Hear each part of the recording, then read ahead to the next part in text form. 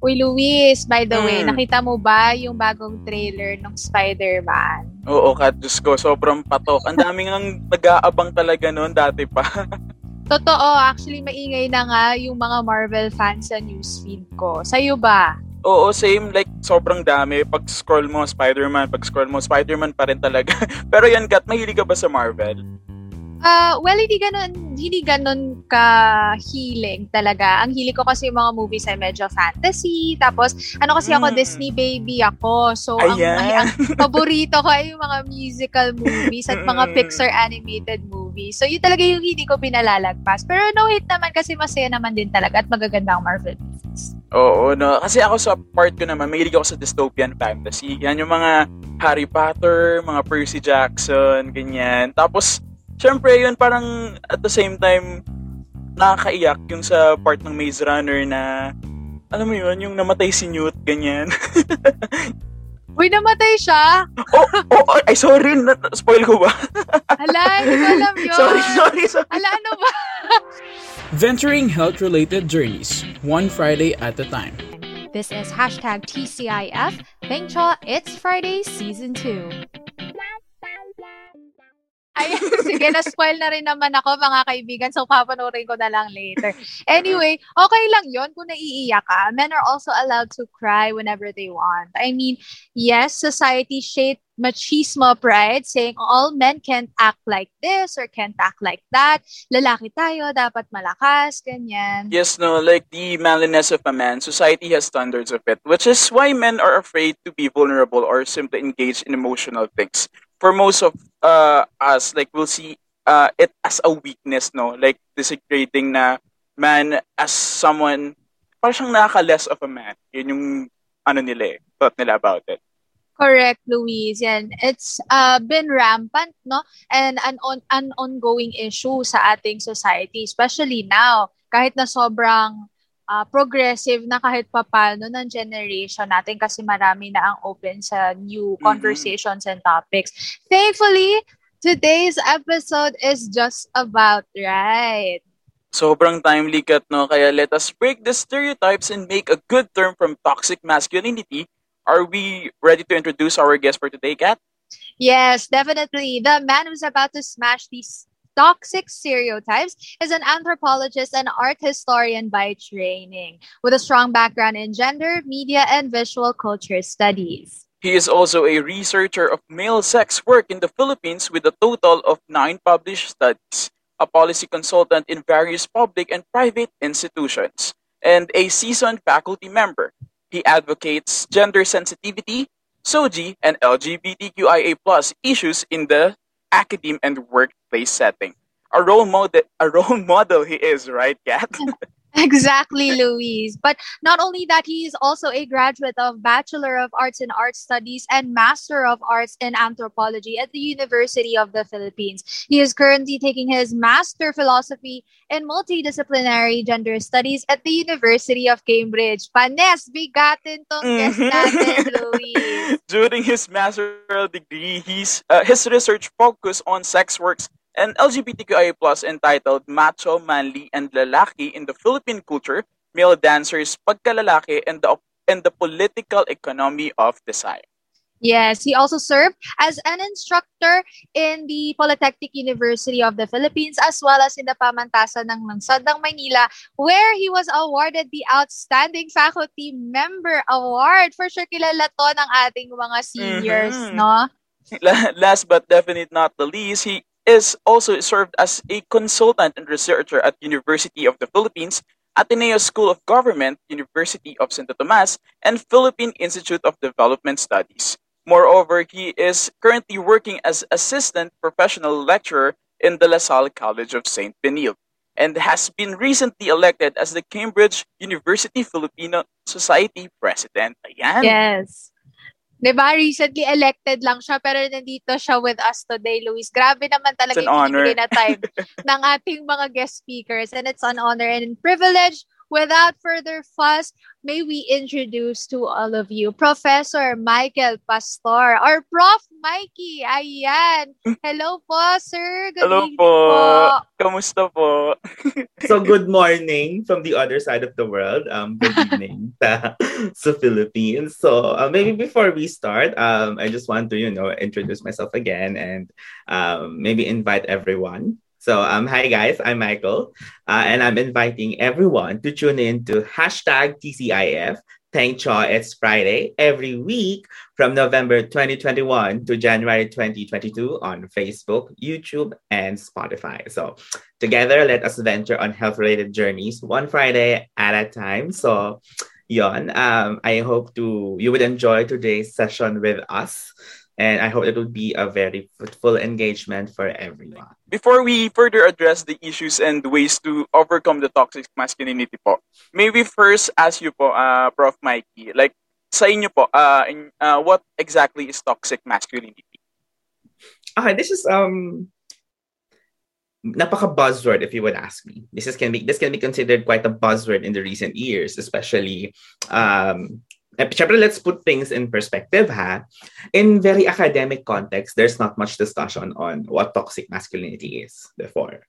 So, it's a fairly new term for everyone to describe, how toxic problematic behaviors of men rooted in patriarchy is actually damaging everyone. When we say everyone, regardless, kahit lalaki ka, babae ka, member ka ng LGBTQ, bakla ka, or anything else, or any other cultural term on gender, affected ka ng toxic masculinity, as we say. So I think in simpler terms, we can say that toxic masculinity is everything that is harmfully provided by patriarchy that men do in society. So it's all these set of behaviors that are potentially dangerous. So it sets the precedence, for example, rape culture, sex-based discrimination, sex stereotyping, stigma. Those kind of things are connected when we talk about toxic masculinity in general. So I think that's the best way for us to, have at least a little bit of an overview of what it is. Mm-hmm. Grabe yung like passion niyo po talaga in terms of this kind of topics, no. Pero what inspired po or motivated po na parang maging advocate po kayo ng like for LGBTQI+ community and gender, etc. po, mga ganun po. Well, this is a very personal engagement because I think I've experienced a lot of gender-related discrimination, violence, and everything else from growing up until now. So I think that's one of the factors why I have that very strong belief na, alam mo yon, let's uplift the LGBTQ community. I think that's it. Siguro, andun ako sa part na I want to break stereotypes. For example, there's always a thinking na kapag isa kang LGBTQ educator, you are predatory. Alam mo yon? You would have like these kinds of gay teachers who would use their powers to, solicit sexual advantages on students, and parang it becomes a bad image for everyone. And there's always a presumption na kapag baklang prof yan, nahabol yun ganito. So I'm also trying to break that kind of norm through my practice, like telling you that not everyone's like that. I think we have to break away from that stereotypes. I'm also very outspoken when it comes to bullying and discrimination, especially when it comes to gender-based violence. Okay. HIV/AIDS, I think I've experienced it firsthand. I mean, I'm not diagnosed with HIV, but I had a relative who passed away due to complications from it. So you see these realities with you that somehow shifts your perspective as a person. And then I had a close encounter with sex workers as well. I mean, at some point, my cousins were. Some of my cousins engaged in this kind of enterprise. So, I'm seeing all of these gendered problems in society firsthand, even domestic violence. I've experienced it at home. Alam mo yun, even gun violence. So, I think that's the very reason why I'm very engaged when it comes to gender issues. And as much as possible, I want to educate people about it. And then in terms of practice, in terms of teaching, I always make sure that if I have students who are, members of the LGBTQ and everything, as much as possible, I want to make them feel welcome and safe. I want to make sure na, you're in my class, you're protected. If someone bullies you, I'll counter that right away. So, I also instill that kind of behavior. Men, women, stop bullying. Huwag kayong ganito sa mga classmates nyo na LGBTQ and everything. Have some sensitivity or preno when we make our jokes and everything else. Sometimes it might not be harmful for you, but it can be harmful for the person directed at. Diba? Yung mga ganyang mga pasimpleng jokes. So yung mga ganyang simple things, those are also some things I police whenever related to my practice. So, it's both personal and professional. I think that's the best way to qualify. Yes, very well said po, Professor. No? Isa sa mga talagang takeaway ko dun sa sinabi nyo is yung gender-based racism or discrimination. Kasi, syempre, as a woman myself, so I've experienced that firsthand from the men I have encountered before.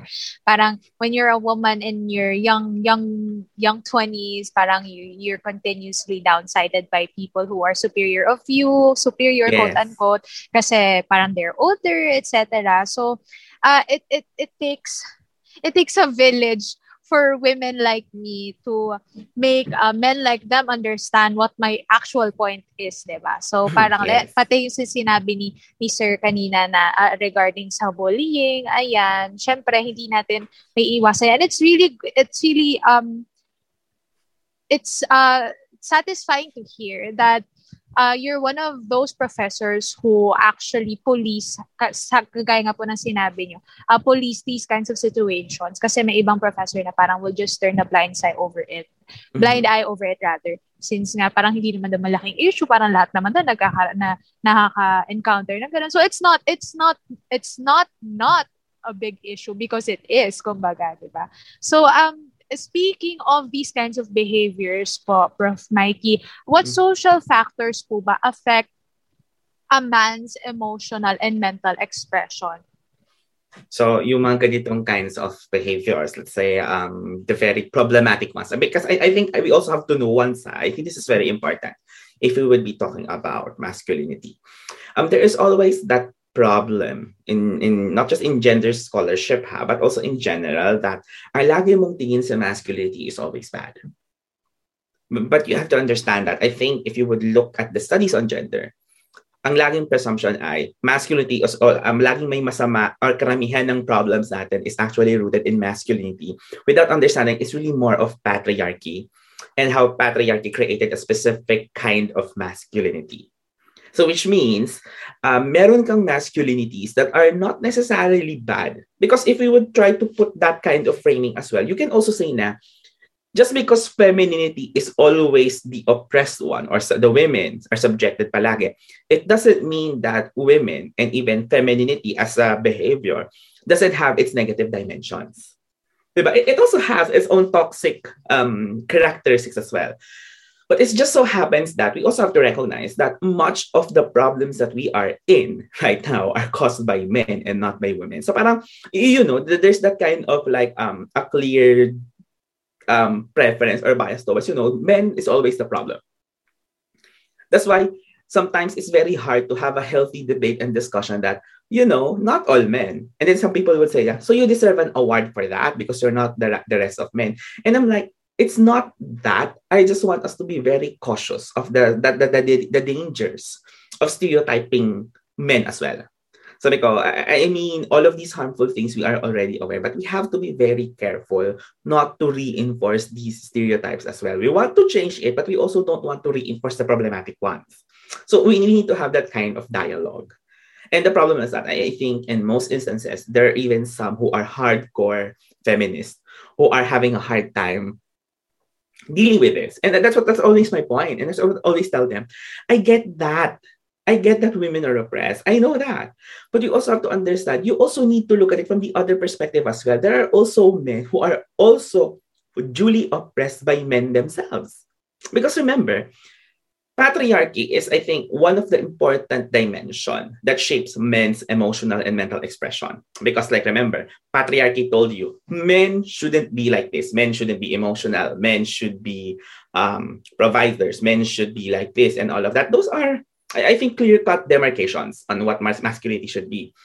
Is all of it bad? I guess no. But is all of it good? Neither. You can't say otherwise. Okay? Kasi for example, tingnan natin.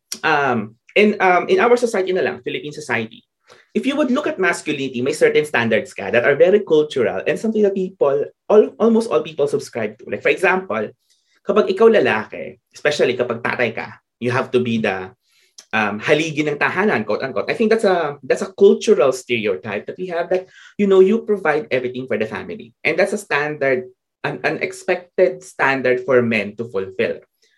That it's your obligation to provide for the family. That's why men, to some extent, it conditioned men na, I have to work hard, I have to get a good job, I have to provide for my family, I want to make sure the needs are provided and everything else. If you would notice, men being so focused on their job, sometimes they forget their own emotional and mental health as well, because they have that obligation that they have is the one that they always have in mind.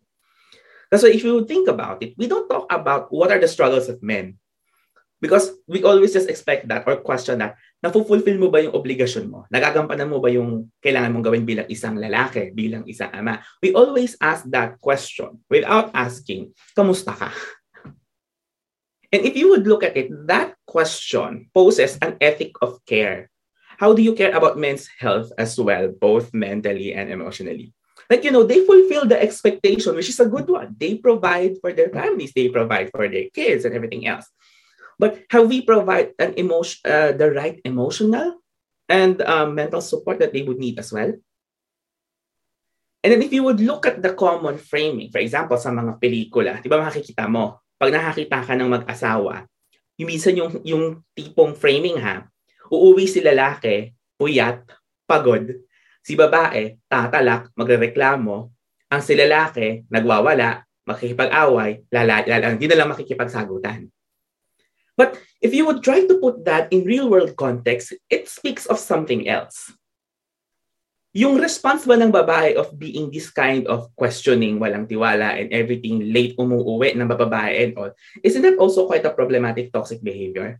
Yun na hindi mo tinatanong bakit ganito yung ginagawa ng asawa mo. Maybe marami siyang kailangan gawin, kailangan niya magtrabaho overtime, kailangan niya ng pera and everything. And then you come here accusing him, nang babae ka, no? Saan napupunta yung pera mo? Diba? Yung mga ganong kinds of framing that we see in media, in stories, in telenovelas, it's reflective of how our world functions. So, alam mo yon, it's reinforced, not just in terms of culture, but also with what you see. Kaya, if you would look at that kind of connection, makikita mo yung problem. Are we really talking about men's struggles? Are we really that aware of how men experience suffering? Have we talked about men engaging in risky behaviors, in dangerous actions? Have we looked at the other dimension why they do that? Instead of simply thinking, kapag lalaki, risk taker talaga yan. Kapag lalaki, ganito talaga yan. Have you even questioned yung mga ganyang assumptions? Because, I think that's it. The social factors that we have made us think that what we see is normal and that we don't question it. Diba? Yun yung isa sa mga challenges. That's why whenever I encounter this question on what social factors, we have to say it right now. Patriarchy is a major factor. How patriarchy created these dimensions, how patriarchy refused the emergence of other forms of masculinity.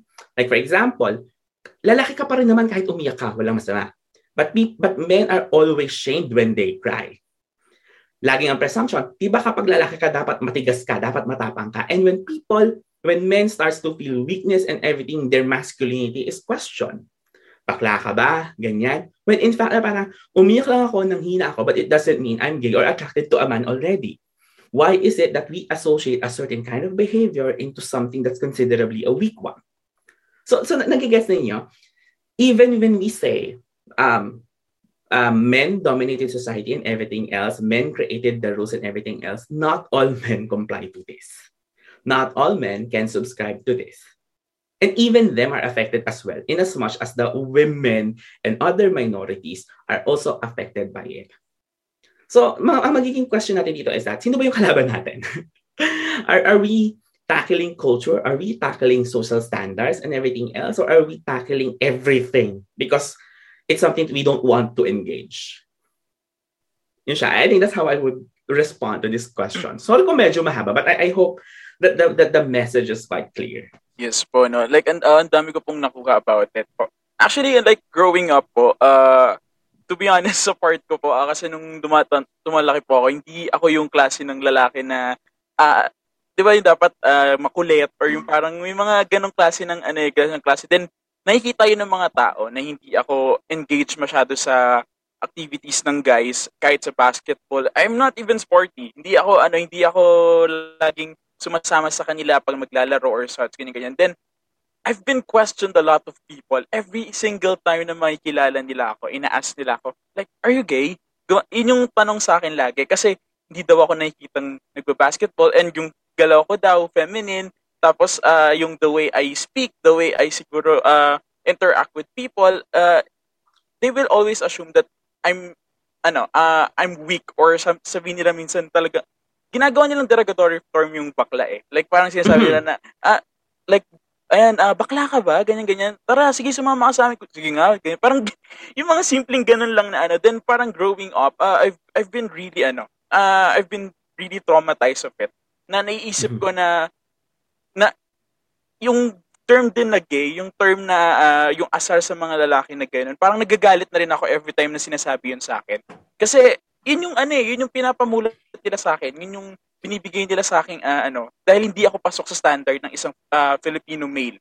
And it's really devastating na parang tumatanda ako na kahit I like someone na babae, I can't kasi yung tingin sa akin is hindi kagaya ng mga maangas kong mga classmates or mga something like that. Pero ayun po, like siguro pong ayun nga, ask ko lang din po Prof. Mikey, like how do these factors po like affect man's way of living their lives? Siguro ayun po, may personal experience na rin naman po ako dun. Pero paano po yung nakaka-affect sa life nila and the way they interact with other people around them? Sige.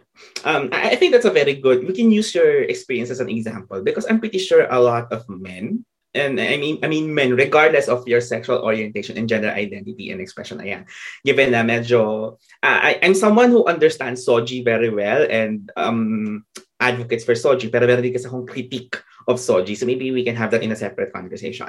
But I think the story that you've mentioned is very important in terms of, number one, that kind of pressure, the peer pressure to prove that you're a man is something that men experience at a very young age. To some extent pa nga, ang nangyayari, if you don't fit the standards right away, they automatically impose it on you. So do you see that kind of difference? So kung ikaw, you have to prove, yung iba naman, alam na nilang ganun sila, it will be imposed on them. So parang, kaya nga minsan, mahirap pag-usapan din yung usapin ng bakla in the context of masculinity because to some extent, it's the male standards of society, it's the masculinity that shape the emergence of the bakla identity. Diba? I mean, let's face it, may derogatory dimension and everything because andun tayo eh. It's the society's imposition of what man should be that created this other identity that we have. Alam mo yun, automatic, sabihin sa'yo, kapag ikaw ay mahinhin, kapag ikaw ay malamya, kapag ikaw ay ganito, etc., bakla ka kaagad. Even if you would say na hindi, sasabihin nila, hindi, bakla ka ganyan ka. Kaya minsan nangyayari, imagine this, if you're a kid and you're constantly fed that kind of thinking, you would end up growing up thinking na ganun ka. It's to some extent that the society is taking away your freedom to decide who you are simply because they want to see right away if you conform to the standards or not. Nagigets? Kaya nga minsan, yung ganitong klase ng interaction with a lot of people, how they police your behaviors, how they police your appearances and everything else, it affects and shapes your identity. Kaya ako titignan mo, if I would put in another potentially related example, mahirap pag-usapan ng usapin ng coming out sa Philippines. Because if you would think about it, coming out is a relatively, quote-unquote, less more of a recent phenomenon siya. Because if you would try to talk about generational differences among gay men, minsan nga, walang paglaladlad na nagaganap eh. Parang minsan ina-assume na nga, yun ka na eh. But you never had that coming out story. And then all of a sudden, you would see a lot of things in media celebrating coming out stories. So that to some extent, nagkakaroon ka ngayon ng generational gap and at the same time, intergenerational drift. Na parang hindi kasi ganyan yung sa amin. Tapos kayo ganyan. Tapos parang mas visible yung stories nyo. Tapos parang kami yung sideline and everything else. So may mga ganyan. And the thing is, you have to understand that masculinity played a role in that kind of dimension. Okay? Parang before, basta pag nakita ng mga lalaki na, babakla-bakla ka, ganyan ka, ipamumukha yun sa'yo lagi. So totoo yun. Nangyayari yun na parang you would always be in that constant struggle to prove na I'm not. So it's really a challenge. It's really a challenge. And then, ngayon, paano natin to mako-correct? Okay? Kasi I think that's the subsequent question that we have to ask as well. If you have these kinds of problematic interactions coming in, how do we resolve these problematic ones? Diba? Siguro yung one way lang is for us to, I mean, gas-gas na to, it's a cliche, but we have to educate people. But it can be something that's a challenging thing to do as well because this education must address cultural beliefs. And we have to understand culture is much more difficult to change. Diba? And ayun, how these factors affect men's way of living their lives again. It's either you stay straight, you be heterosexual, you conform because you don't want to be excluded. Two, you just don't give a damn because alam mo yun, kahit anong sabihin mo, alam ko lalaki ako and babae ang gusto ko. May mga ganun din. Alam mo yun, wala silang pake, you call me, parang malamya, malamya, baka sila, and all of that, and all of a sudden, lalaki pala, eventually after. So, alam mo, matatawa ka with people na parang, ano ba, hindi kayo mapalagay. Diba? And then third, eventually go into the other path. Maybe their identity is really not really identifying with straight. Or at the same time, they will just be wanting to explore and figure out who they are. So these ways would eventually affect how you perceive your own self. And how you understand your identity as a man, regardless of what your gender identity and expression is. Yes po, no? Kasi like, grabe yung trauma nun, yung bully ng other people sa akin that time. Na, may times na rin po kasi na parang hindi na ako, dahil sa sobrang ganun na yung tingin ko sa mga guys na kagaya ko, like, alam ko na hindi na ako mag-fit sa ganung klase ng standard. I end up like befriending mga babae. Yung mga girls na yung nakakasama ko lagi. Which is why lagi yung parang femininity side ko lalong nagiging feminine kasi nga nakakasama ko puro na babae and such ganyan. Then parang hindi na ako nagkakaroon ng chance na makasama yung guys talaga. Yung kasi the way may mga times din naman na gusto kong makipaglaro sa kanila. Yung mga ganong klase ng naalala ko siya as a child kasi it's very traumatic to me na mumurahin nila ako minsan kasi ayaw nila akong kasama. May mga ganong klase ng like nung elementary, pagdating ng high school, takot ako sa guys. Like hindi na ako nagdadalawang isip na makikipagkaibigan ba ako sa kanila or hindi. Kasi alam ko naman ending nun, they'll just bully me. They'll just parang degrade me for who I am or hindi nila ako papansin ganun. Pero as the time passed by, actually nakahanap ako ng friends na guys na hindi sila ganun ka-judgmental. Though may mga tanong nga sila minsan na hindi na bumabalik sa dati, pero sinasabi ko na no, I'm not like that. Hindi ako ganun. Pinapaintindi ko sila na ganito ako, ganyan ako. And parang kasi ang iniisip din ng ibang guys siguro pag kaya nila tinatanong if yung friend nilang guy is gay pa, is parang like may nagiging siya, parang iniisip nila pagsasamantalahan or parang may mga ganong klase ng may mga ganong klase ng mindset ng mga lalaki na hindi kita gusto parang ganon yung mga mga gusto nilang iparating kaya ayaw nila dun sa ganong klase ng parang wait lang. Di naman ako ganun eh. Ano ba yung gusto nilang iparating? Okay. Medyo funny nga. Minsan nga ang banat ng mga friends ko dyan. Parang pag friends sa lalaki, automatic type ka. Hindi nga kita type, hindi ka nga gwapo eh. Isa nga ganun na nga yung banat ng iba. To make it comedic na parang just because I'm friend with straight men doesn't mean type kita. Hindi kita pet or whatsoever. Alam mo yun? You really have that kind of funny thing. Pero alam mo yun, even it may sound funny or ridiculous, that's still problematic. Parang, why is it that men who conform traditional masculinity standards and values always feel threatened whenever there's someone who doesn't conform. Na parang, diba, it's always that question na parang, bakit ba? Porket ba automatic ba? Pagkasamantalahan ka ba? Automatic ba type ka? Hindi ba pwedeng, dude, can we just be fucking friends? Ayan, sorry na pamura na ako. Pero, I think, alam mo, kasi it can be a bit frustrating for a lot of people.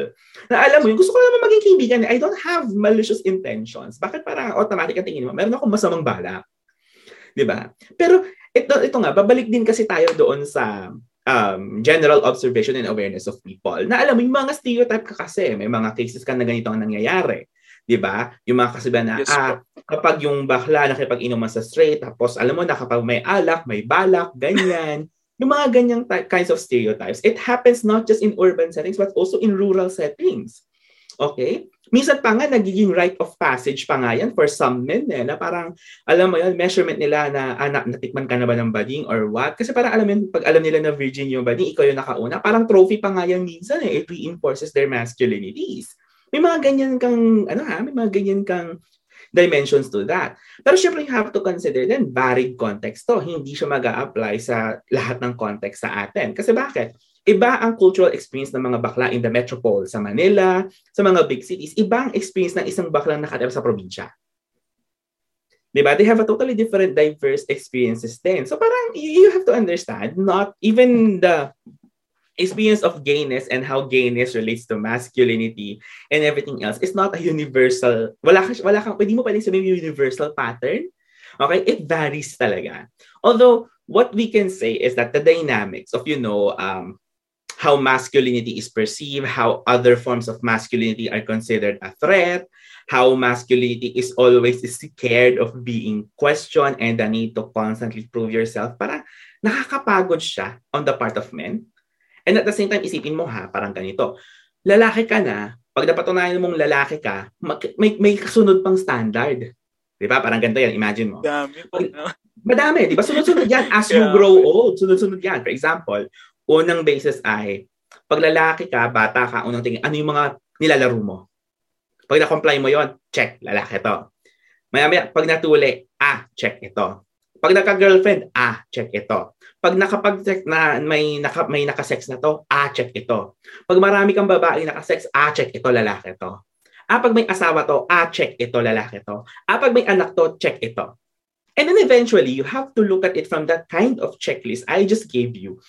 That men, men at a young age, all the way they age up to old age, they constantly have to prove na lalaki pa rin sila.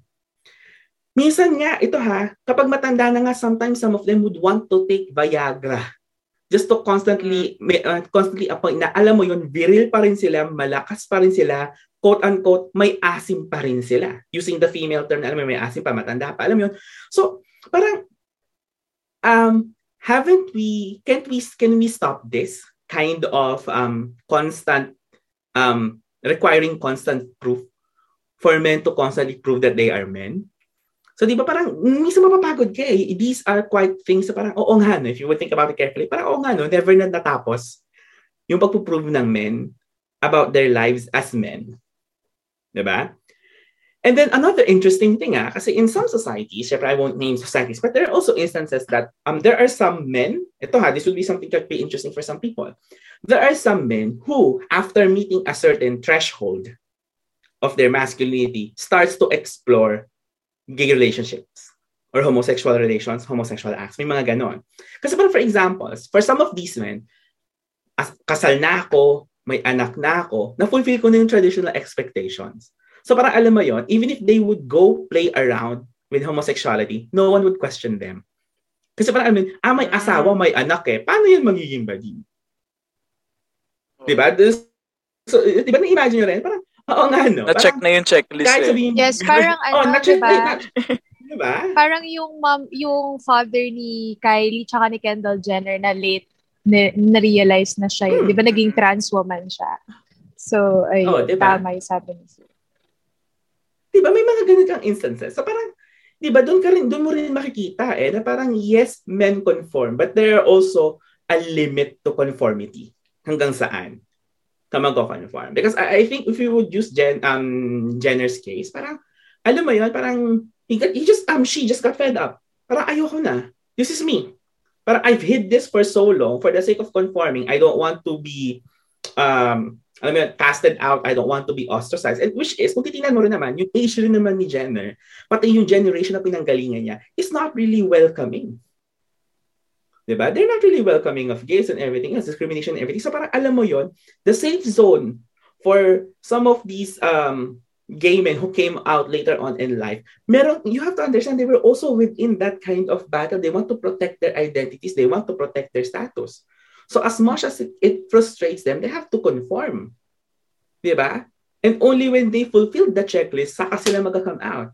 And then ngayon mo pa tiniming na napaka-welcoming ng younger generation. So parang alam mo yon, they would really defend these kinds of things. Kaya nga di ba minsan, pagdating sa usapin ng identity politics, ang mga bagets ngayon ay social justice warriors. To the point na parang lahat na lang ata ika-cancel mo. So it can also be a bit frustrating. Kasi parang sometimes walang ka-cancel mo. Parang maybe miracle tayo ng konti. Pero I mean, that's a separate thing to discuss altogether. But I think you both get the point. Yes. I think yun, diba? I mean, that constant checklist, parang ikaw rin mismo magsasawa eh. Diba? Pero alam mo yun, but we still can't deny there are men who, alam mo yun, are pretty much fine with complying it and pretty much confident with their sexualities. May mga ganun din naman eh. Alam mo yun, there are some men who learn later on na parang, alam mo yun, okay lang. I mean, ganito naman talaga ako. This is something that I wanted. So we can't also blame them for complying with the checklist. Kasi that's how they identify eh. That's how they also want to cement their own identities. I think the only dangerous thing comes in when they start to impose it on others. Kasi di ba parang not all of us had the same opportunities, same background, same learning, same growing up context. So we cannot expect that everyone would come from this same background would have the same effect. Yun siya. So I think that's how we can put that, how these factors affect and how they interact with people around them. Yes, actually, I'm very lucky, to have my best friend and my boyfriend become best friends as well. So, yung best friend ko na gay kasi is when I met him, sabi niya takot daw siya sa mga lalaki.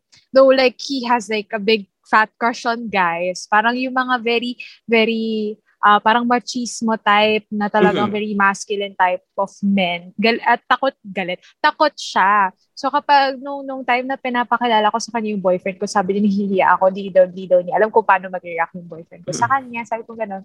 And I'm very lucky to have a boyfriend who's very accepting and very I've been with him for 3 years and throughout our relationship, talagang he changed a lot as in naging very emotionally engaged siya sa relationship namin. So it yung sinabi ni Sir kanina na regarding kakamustahin mo yung lalaki. I can relate to that a lot kasi I always make sure to ask him how he is, kamusta na ba siya, like is there anything he wants to talk about, na like may kinikim-kim siya kasi he's a very very mysterious type na masyadong which is typical for most men, di ba po sir, na parang talagang makimkim, na hindi masyadong magsasalita ng kanilang feelings or problems, ganyan kasi feeling nila kaya na nila mag-isa, etc. So ayun, I am very happy and lucky. Shout out sa iyo na nakikinig ka man.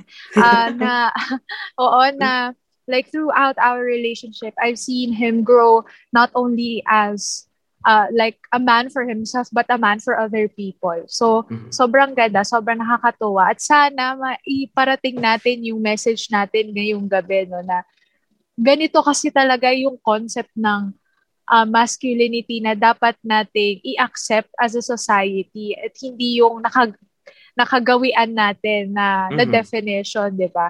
So, ayun po. Sir, speaking of what we want to send out to our listeners, what is your message to men who have been a victim of toxic masculinity and men in general po? Okay. So, this is a very big requirement if you would ask me.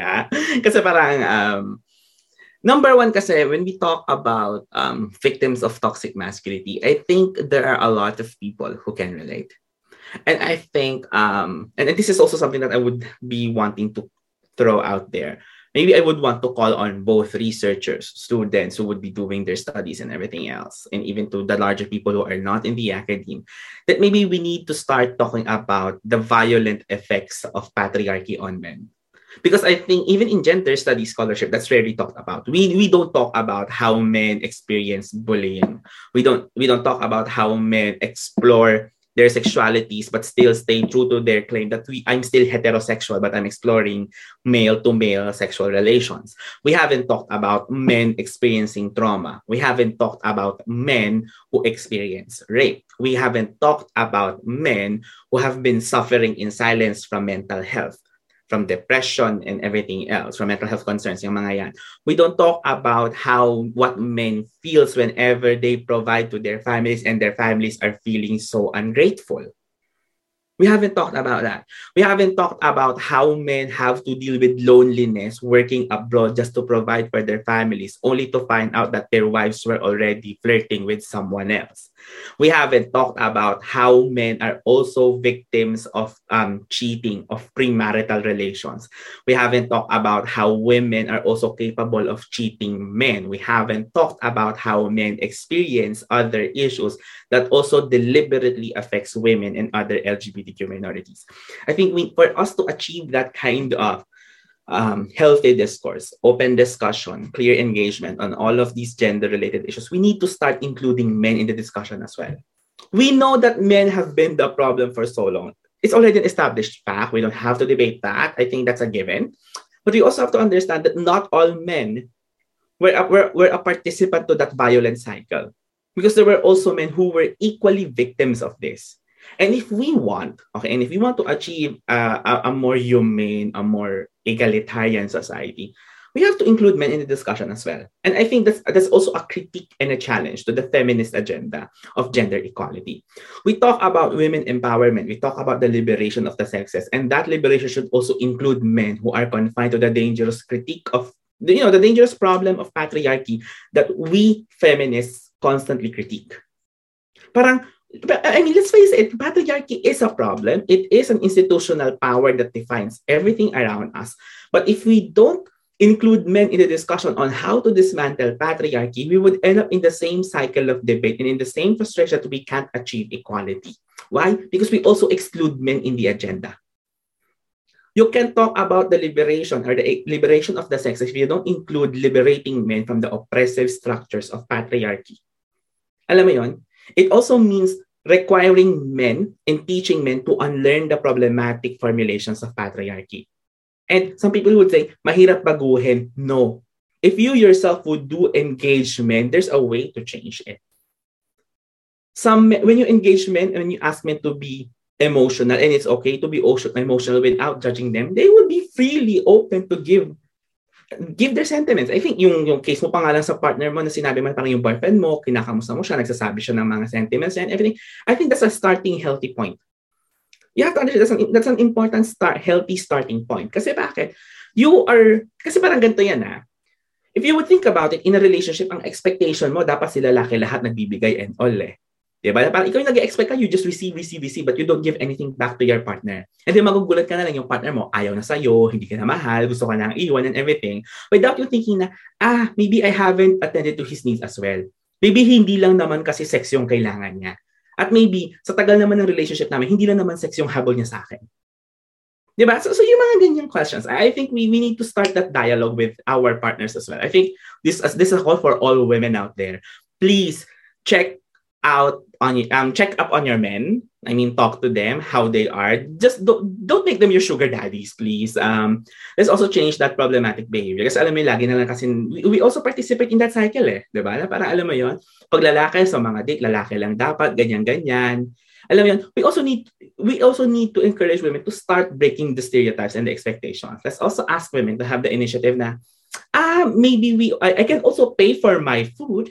I can also pay for the drinks. We can share for the expenses and everything else. It doesn't have the men to always put everything in the relationship, because a relationship is a partnership. It's not a one-sided transaction business. Diba? So I mean, those kinds of examples are way for us to, to shift and include men in the discussion of relationships, changing behaviors, and everything else. Marami yan. Another thing, for those men who experience victimhood, I know it's difficult to talk, but I think we all need to start talking to find allegiances. And once we have those allegiances, it becomes much more visible to talk about the struggle. Because I think ito and it is something I would tell you, mahirap pag-usapan ng isang bagay kapag walang gustong magsalita tungkol doon. And ang masaklap is that when one starts talking about it, one gets critiqued, one gets attacked. So parang we need to start be reflexive as well with how we address these concerns. Na parang you don't react, you respond. And there's a difference. Alam mo yun, when men tell their stories of victimhood, you don't react, you respond. You respond to them with empathy. That, okay, we recognize that there's a problem. The problem is that when men share it, the most common thing people do is to react. Kami rin naman na-experience namin yan eh. That further pushes people who experience victimhood back into silence. Just imagine when women talks about rape and they are being silenced. That's equally an analogous situation for men talking about victimhood and they are silenced. So I think we don't want that kind of conversation going on around us. If we want to solve these problems, we need to talk to that kind of thing. But at the same time, I would want to talk to men in general. Men, please get off your high horses. Diba? I mean, that's very important. I mean, it sounds funny, diba? It sounds funny, but yeah, I think it's very important. Men, get off your high horses. Just because you are a man, and this is a man's world, everything doesn't revolve around you. Diba? Parang sometimes we need to put men in the right places. We need to, men, sit down. You're not always right. Not everything that you've done for us is good. So we need to also, you need to be open to critique that. Maybe what you were adhering to before is not something that everyone conforms to or agrees to now. I can be a man and equally enjoy playing other sports. I can be a man and play volleyball. It doesn't make me gay. I just really enjoy playing volleyball. Diba? Parang I can be a man and, I play with my girlfriends, but it doesn't mean I'm gay. Just because I don't have a lot of male friends who are traditionally conforming to tradition doesn't mean I'm not gay. I'm gay already or I'm not a man. Maybe we need to start that. And we need to learn to trust people that, they have to be confident with who they are. And I think that's really it. We need to trust men we need to teach men to be confident on their own skin. Like, if you call yourself a man, no more questions, no need to prove. You call yourself a man, lalaki ka, okay, fine, you're good to go. I don't have to tell you na, alam mo yun, dapat ganito ka para maging mas lalaki ka. No, let's stop that. Because that adds unnecessary burden and unnecessary psychological, emotional effect that would be very difficult to repair, address, and fix in the long run because the damage has been done. We don't want to end up continuing the cycle of producing insensitive, problematic men in society. So we need to, change this as well. So maybe for men who have been part of perpetrating this violent culture, maybe you also need to join us in the quest of, stopping this. It's not just our concern; it's also your concern. Mm-hmm. So gusto ko lang din i-emphasize po yung yung toxicity po, lahat yung mga pinapakita po ng mga tao sa yung mga standards na siniset nila sa mga lalaki is yun nakaka-affect talaga siya sa mental health ng isang tao. Hindi porket lalaki kami, hindi kami umiiyak, hindi kami na nag-overthink or nag-aaral ng anxiety about those stuff.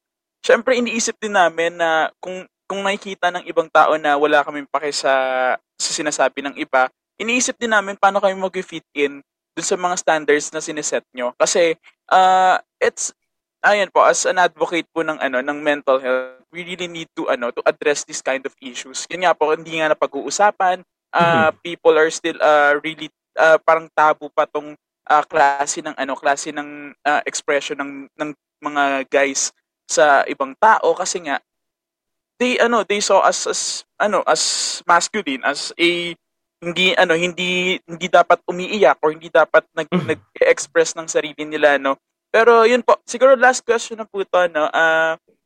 Ano po yung like parang magiging message niyo po now po sa mga younger generation po na as in like ngayon po dinidiscover pa rin po nila yung masculinity nila. Siguro, my message would be go and explore. Because you wouldn't know who you are until you experience the world. Maybe you need to break away from that cycle or thinking na, bata ka palang ganito ka dapat. Maybe, Yes. alam mo yun, no matter how people would tell you should be like this, maybe you have to assert yourself that I have a choice to be who I am. And that goes for everyone, regardless of whatever your sexual orientation, gender identity, and expression is. It's a question of, you define who you are. You are capable of, making the world fit for you. No one should dictate that.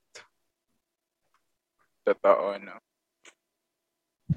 Yes, I definitely agree lalo na sa ating mga younger siblings, sa ating mga younger generation na hindi pa namumulat sa mga ganito ka-complex na usapin sa kanilang life. So it's really it's also up to the parents to nurture their children the right way, ika nga. Sadly, this is the last portion of our discussion. Thank you so much po, Professor Mikey, sa lahat po ng input ninyo. Sobrang natuwa po kami at medyo nabigla din kami kasi na-break din yung stereotypes na meron kami sa aming isip at yung naituro sa amin as we age and as we grow up. And yun nga, kagaya ng nasabi at nabanggit kanina na talagang these are types of discussions that are normally not discussed within the four corners of our classroom. So matanong ko po, Sir Mikey, so ano po yung final tips niyo para sa mga estudyante nating nakikinig na hindi man po nagsispecialize sa gender studies,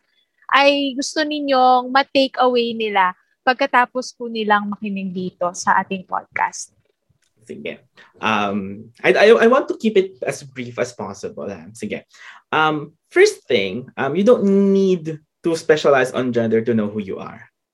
I think you yourself, as you grow up, you have the capability to learn about yourself and the world. And I think it is equally important for you to learn that you can determine what is right and what is wrong for you. And if you think that being compliant to standards of men would make you feel right for you because that's how you identify, it's okay. If you don't feel like complying with it, that should also be okay. Because you don't have to comply into something that would make you feel bad about yourself. Ayun, I think that's one. Number two, I think it's important to have an awareness of all of these, problematic conditions that affect how we understand ourselves, both within our culture and into the larger scale. But we also need to make sure that this awareness does not lead to anything that would make us impose this on others. Sometimes people being aware of what these contentions and standards are, sometimes the tendency is they would want to reinforce it because they think that is right. So we have to be very conscious as well of this awareness that we have. Because sometimes awareness doesn't translate into a positive action. Sometimes an awareness of it could potentially be harmful as well, especially if other people who don't know how to manage it would be using it for something else. Okay. Number three, education is key. We agree that, but we cannot achieve the goals of education if we would be supporting the same problematic structures that constantly miseducate us about our own identities and gendered selves. So if you think that the society is not giving you the right avenue for you to grow and to be educated in the right way, maybe you also be part of the process of changing it. Okay. I guess we experts, we students can only do so much in researching on this, talking about this and everything else. But we are just, at the tip of the iceberg. We're just here, we're discussing here's how big the problem is. But we can't totally change and address this if you won't be joining us as well in having these, painful but necessary conversations. We need to engage with the right kind of mindset that we want to respond, we don't want to react. We want to be inclusive. We don't want to be exclusive.